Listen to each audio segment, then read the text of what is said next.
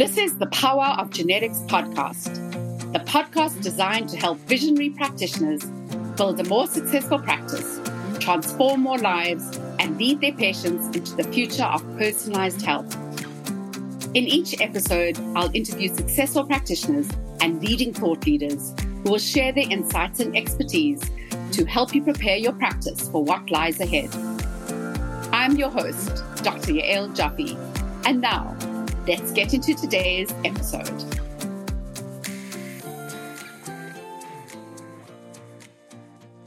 My guest today is Dr. Frank Lipman. I'm absolutely delighted to have Frank join us. I've been working with Frank for, I think it's over a year now. So welcome, Frank, and thank you for joining me. Thank you. Thank you for having me. Are you in South Africa at the moment? I am. I'm actually speaking to you from Cape Town, South Africa. So amazing that we can do these things. Right. And I'm sure, I don't know if everyone knows, but Frank is originally from South Africa. So we have that in common, which is quite special. Moving over to the US. Frank, if you don't mind, not everyone knows you as well as I do. So if you don't mind introducing you, I always prefer doctors to introduce themselves rather than me read out a bio. So if you don't mind, if you could just tell us a little bit about who you are, what your work is, where you work, and a little bit about your work. Okay. I qualified in South Africa in 1979, grew up in South Africa during apartheid, but never wanted to live in South Africa under apartheid. So after I qualified, I was always interested in leaving and coming to the States. So we emigrated in 1984, and to get a license in New York, I had to do a residency in internal medicine. And I came to America in 1984 as not a disillusioned doctor yet, but when I started my residency here in the United States, I became very disillusioned with medicine. Because in South Africa, as you know, we got trained. We didn't have the money to do all these tests. We had to take a good history, a good examination. And a lot of it was about the relationship with patients. And we didn't have all these expensive drugs we could use. And when I came to the United States, the training was very different. It was all about the tests, all about the bloods, the EKG and the chest X-ray, and then reading up and presenting to the professor the next morning. So after a few weeks, I was disillusioned with medicine, and I didn't really want to be a doctor here. I told my wife, what am I going to do? You know, we've immigrated here, and I don't really want to practice this type of medicine. Happened to be an acupuncture clinic in the South Bronx, which was the Lincoln Hospital was in the South Bronx, which sponsored me for a green card. And it was a burnt out area in those days. And they were doing acupuncture for heroin and crack detox.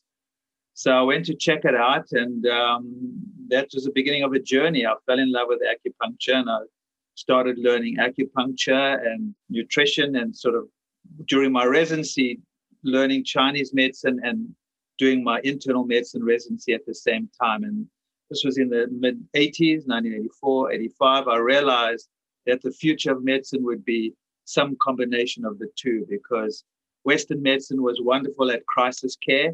People were coming to the hospital and they were acute heart attack, broken bones, acute pneumonia, and Western medicine was wonderful.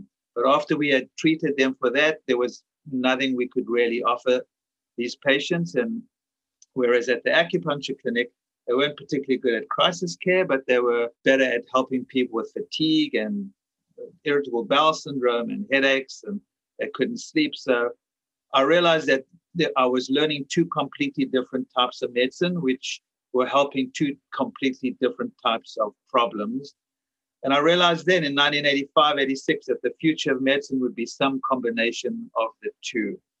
And I went on a journey after I finished my residency to study nutrition and herbs and meditation and yoga and Chinese medicine. And when did I meet Jeff Bland? I think the late 80s, I got turned on to Jeff Bland. And here this guy was talking about functional medicine, and he was basically articulating exactly what I was trying to work out for myself.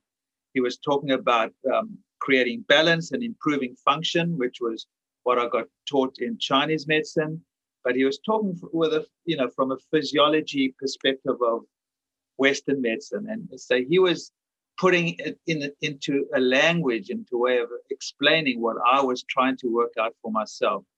So after meeting Jeff Bland, which was a huge aha experience for me, I started using what we would now call functional medicine in my practice. And that's what I've been using for the last, 30 odd years. And, over time, you see what works, and you start experimenting on yourself and on patients, and something new comes along and you try it, and you just start using whatever works and the best of everything. And then a year or two ago, this stupid, crazy genetic test came around called 3x4 genetics. And so I started incorporating that in the practice. So that's sort of been my pattern. Something sort of, turns me on, or I see could be valuable to my patients, and I start incorporating it into my practice. So it's really functional medicine or Chinese medicine or medicine based, but it's what I call good medicine. I use whatever I think will be helpful for my patients. I love that. I know that you've written a large number of books. I think it's 6 books now, isn't it? Seven. 7. Oh, my apologies. I thought it was 6. And I come across this term good medicine. And I think one of the things we battle with is this need to be able to identify whether we're functional or whether we're integrative or whether we're I've never really come across this concept of good medicine. So I know you mentioned it, but just briefly, why don't you just give us a little bit more about, because I think there's a lot we can all take from it.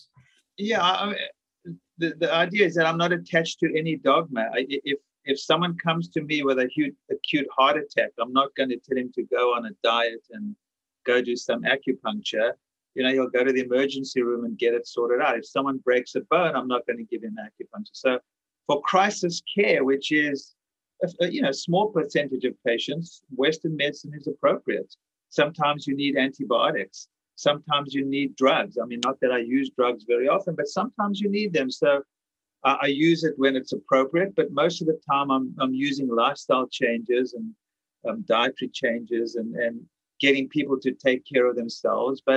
And that's what I call good medicine. You're using whatever is helping people. The next thing, for instance, genetics was a great help for my patients, I think, because I'm now more able to sort of fine-tune supplement programs and maybe dietary recommendations or exercise recommendations. So it sort of takes it to a higher level of more personalized medicine. And now with wearables, whether someone is monitoring their sleep or their stress or whatever it is, I think we can take it to another level now with continuous blood glucose monitoring, for instance. So I think the future just gets, we get better and better of the ability to really personalize people's health. And I think, to me, that's good medicine. It's not being attached to any particular model or dogma, and using what is best for the patient. I love that. I love also that I don't even have to ask you about genetics. You just talk about it without me asking you. So let's talk a little bit more about genetics while we're here, instead of coming back to it later. Well, so this is not just to plug your company, but I will plug your company because I do find, we started doing 23andMe, and I started dabbling with some of the genetic tests because, it all started with the MTHFR. Everyone was talking about MTHFR. Yes. And, I realized that, it's not as simple as that. Then we started playing around with 23andMe and then going through programs that, deciphered that the way they presented it. And I found it maybe a little bit helpful. And then, we talked at a conference or something, or you came to my office or whatever, and you presented the 3x4 genetics. And I said, well, like I always do, I always experiment and see what works. So we took it on and we started playing around with some patients, including myself. And, we started finding it more and more helpful.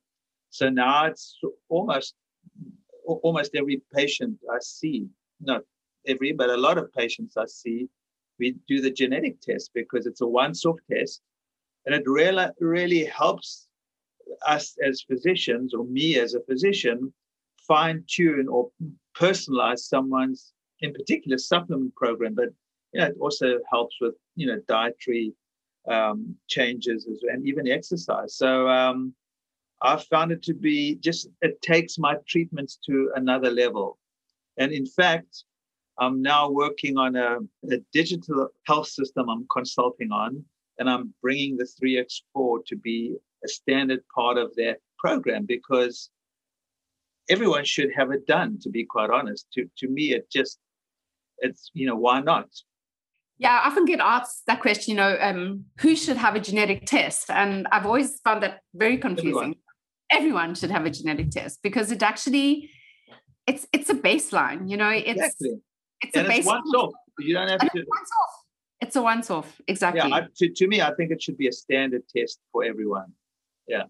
Yeah. Well, we're in agreement about that.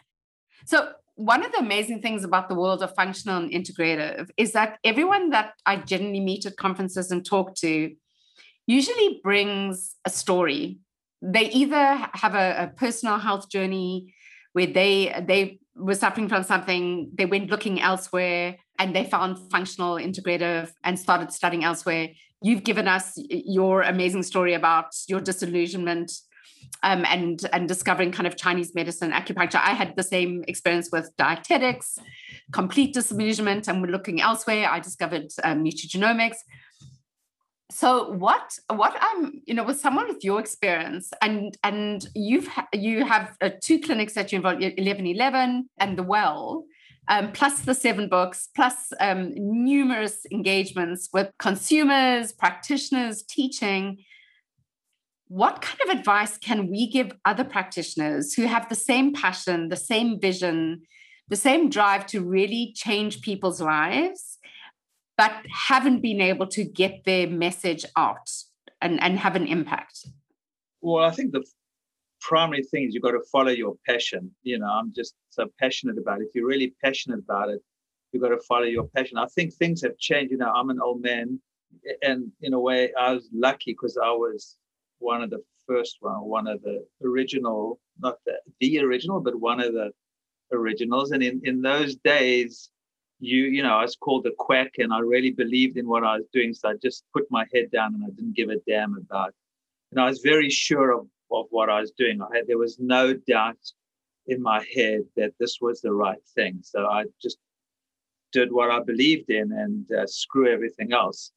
I think today things have changed because when I watch what's going on today, it seems to be all about Instagram and whatever. But so I think, so I can't really advise people about that. But what I will say is, as a practitioner, what will help you grow your practice is you need to, and this is what I learned in South Africa. I don't think American doctors get trained like this. I got taught to take a really good history, to listen. I remember my professors at Baragwanath, with this, strict, strong South African accents saying, it's all in the history. What did you miss? You can tell what's going on from the history. You really need to take a good history.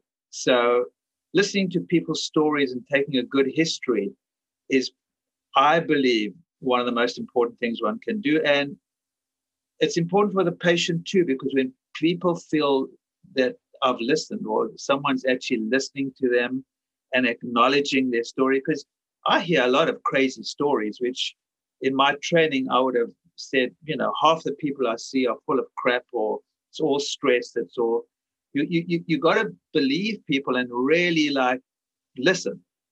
And not only will it help you, but when you listen to people, they trust you. And there's a wonderful saying from the Dalai Lama who says the 3 most important aspects of healing are the belief of the practitioner, the belief of the patient, and the karma, or the relationship between the two. And, I really believe if you can make someone feel very comfortable and they believe in you, they're going to get better, even if they don't have a genetics test. So I think that relationships are very important. Listening to people is very important. Don't blow people off. And not that I'm perfect. I've made lots of screw-ups in my time.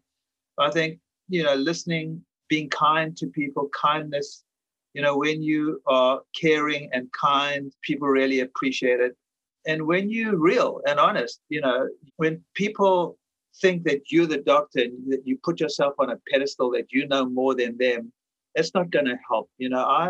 I really like to to have people feel very comfortable around me, and not that I'm imposing my belief system on them, but I'm sort of partnering them rather than telling them what to do. And I think people, that's what happens.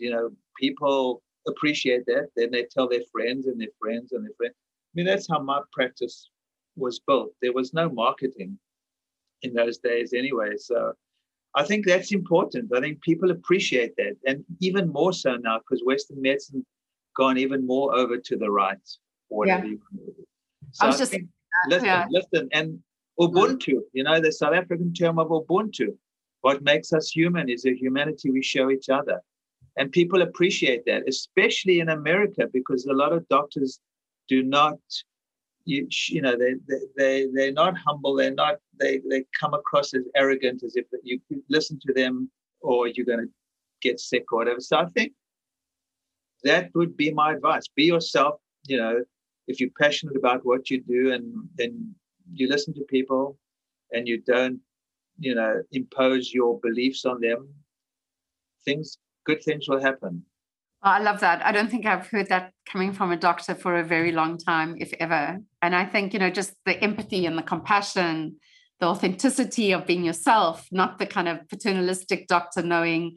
And I think not that we can compare, but even in the way we tried to create our genetic reports was taking away that kind of idea that we own the data, and that we don't want you even to understand what your data is. We want to kind of be the clever ones, and you have to wait for the doctor to, So I think that one thing I've learned over the years of all the genetic tests I've built is, you should never really have the scientist build the genetic test. Because when we build a test, we're thinking about ourselves and how clever we are in the science. What you need is a partner who thinks about the patient and thinks about what is their experience. How do they understand it? How do they read it? How do they engage with the colors and the imagery and the storytelling of it? And I think that it's only actually in 3x4 Genetics that we ever did that. And up until then, every genetic test I built looked like every other lab test. So I think that one thing that I've come to understand is that, science is important, medicine is important, knowledge is important, but actually we're a patient-centric field, and it should be patient-centric, patient first, and we're there to support and service. So I thought, I loved what you said. And I think you've done a good job. As now that I'm getting more involved in the digital health or the digital world, which I'm not a native of, they talk about user experience, the UX. I think that's the same thing. I think it's really, really important. So I think the next generation sort of get that. And I think your UX or your user experience of what you've done is excellent. So congrats. Thank you. I hope we will continue to push the limits on UX, absolutely, because really it's about, the value of the data, not the data for data's sake. So appreciate that. Frank, I'm going to ask you one more question before we let you go. And that is just to give us, you've given us so much already, but we're in a weird place in medicine at the moment, post-COVID, if you call it that, functional, integrative, kind of sitting in these almost opposite poles, traditional medicine still having the same curricula, mostly, traditional dietetics having the same curricula, nothing much has changed since I studied. What do you think the future will look like for medicine? Not necessarily what we wish it to look like, but what do you think will be different in the future? Well, I think this whole digital health revolution is definitely changing things, and partly because there's so much money in it, but it's sort of heading to the place where you're going to own your own data. So a lot of times you'll be able to sit at your house, not go to the doctor's office. You'll be able to do a lot of testing at home, interpretation. They'll probably, I just think everything's becoming more digitized. I think, more and more I see medicine sort of being taken out of the doctor's office, which I don't think is a bad idea. Now, I'm not talking about crisis care. I think, once again, Western medicine is wonderful at crisis care, and I don't think we should change any of that. Although now you can get EKGs and all these monitors, you can monitor yourself. But I think more and more stuff is being digitized. And I think that's going to empower more and more people. I think that when I see the younger generation, I mean, they are monitoring their sleep and their this, and then they all, I think what's lacking at the moment is the interpretation of the data. But I think it's heading in that direction, sort of moving out of the doctor's office. You know, whether we call it functional medicine, or call it what you like, I think personalized self-care is, for as much as people can, is going to be the future. And I would encourage all young doctors to sort of, get on that bandwagon. Yeah, I agree. I love that. Personalized self-care. We're going to go with that. And I do think it's about N of one. It's about ownership and taking responsibility of your health journey. And I definitely think that's where we're seeing the shift, and how we manage to keep your idea of kind of compassion, empathy, listening. That's going to be the challenge. That is going to be the challenge in this health. And we'll have to wait and see how that plays out. Right. I agree 100%.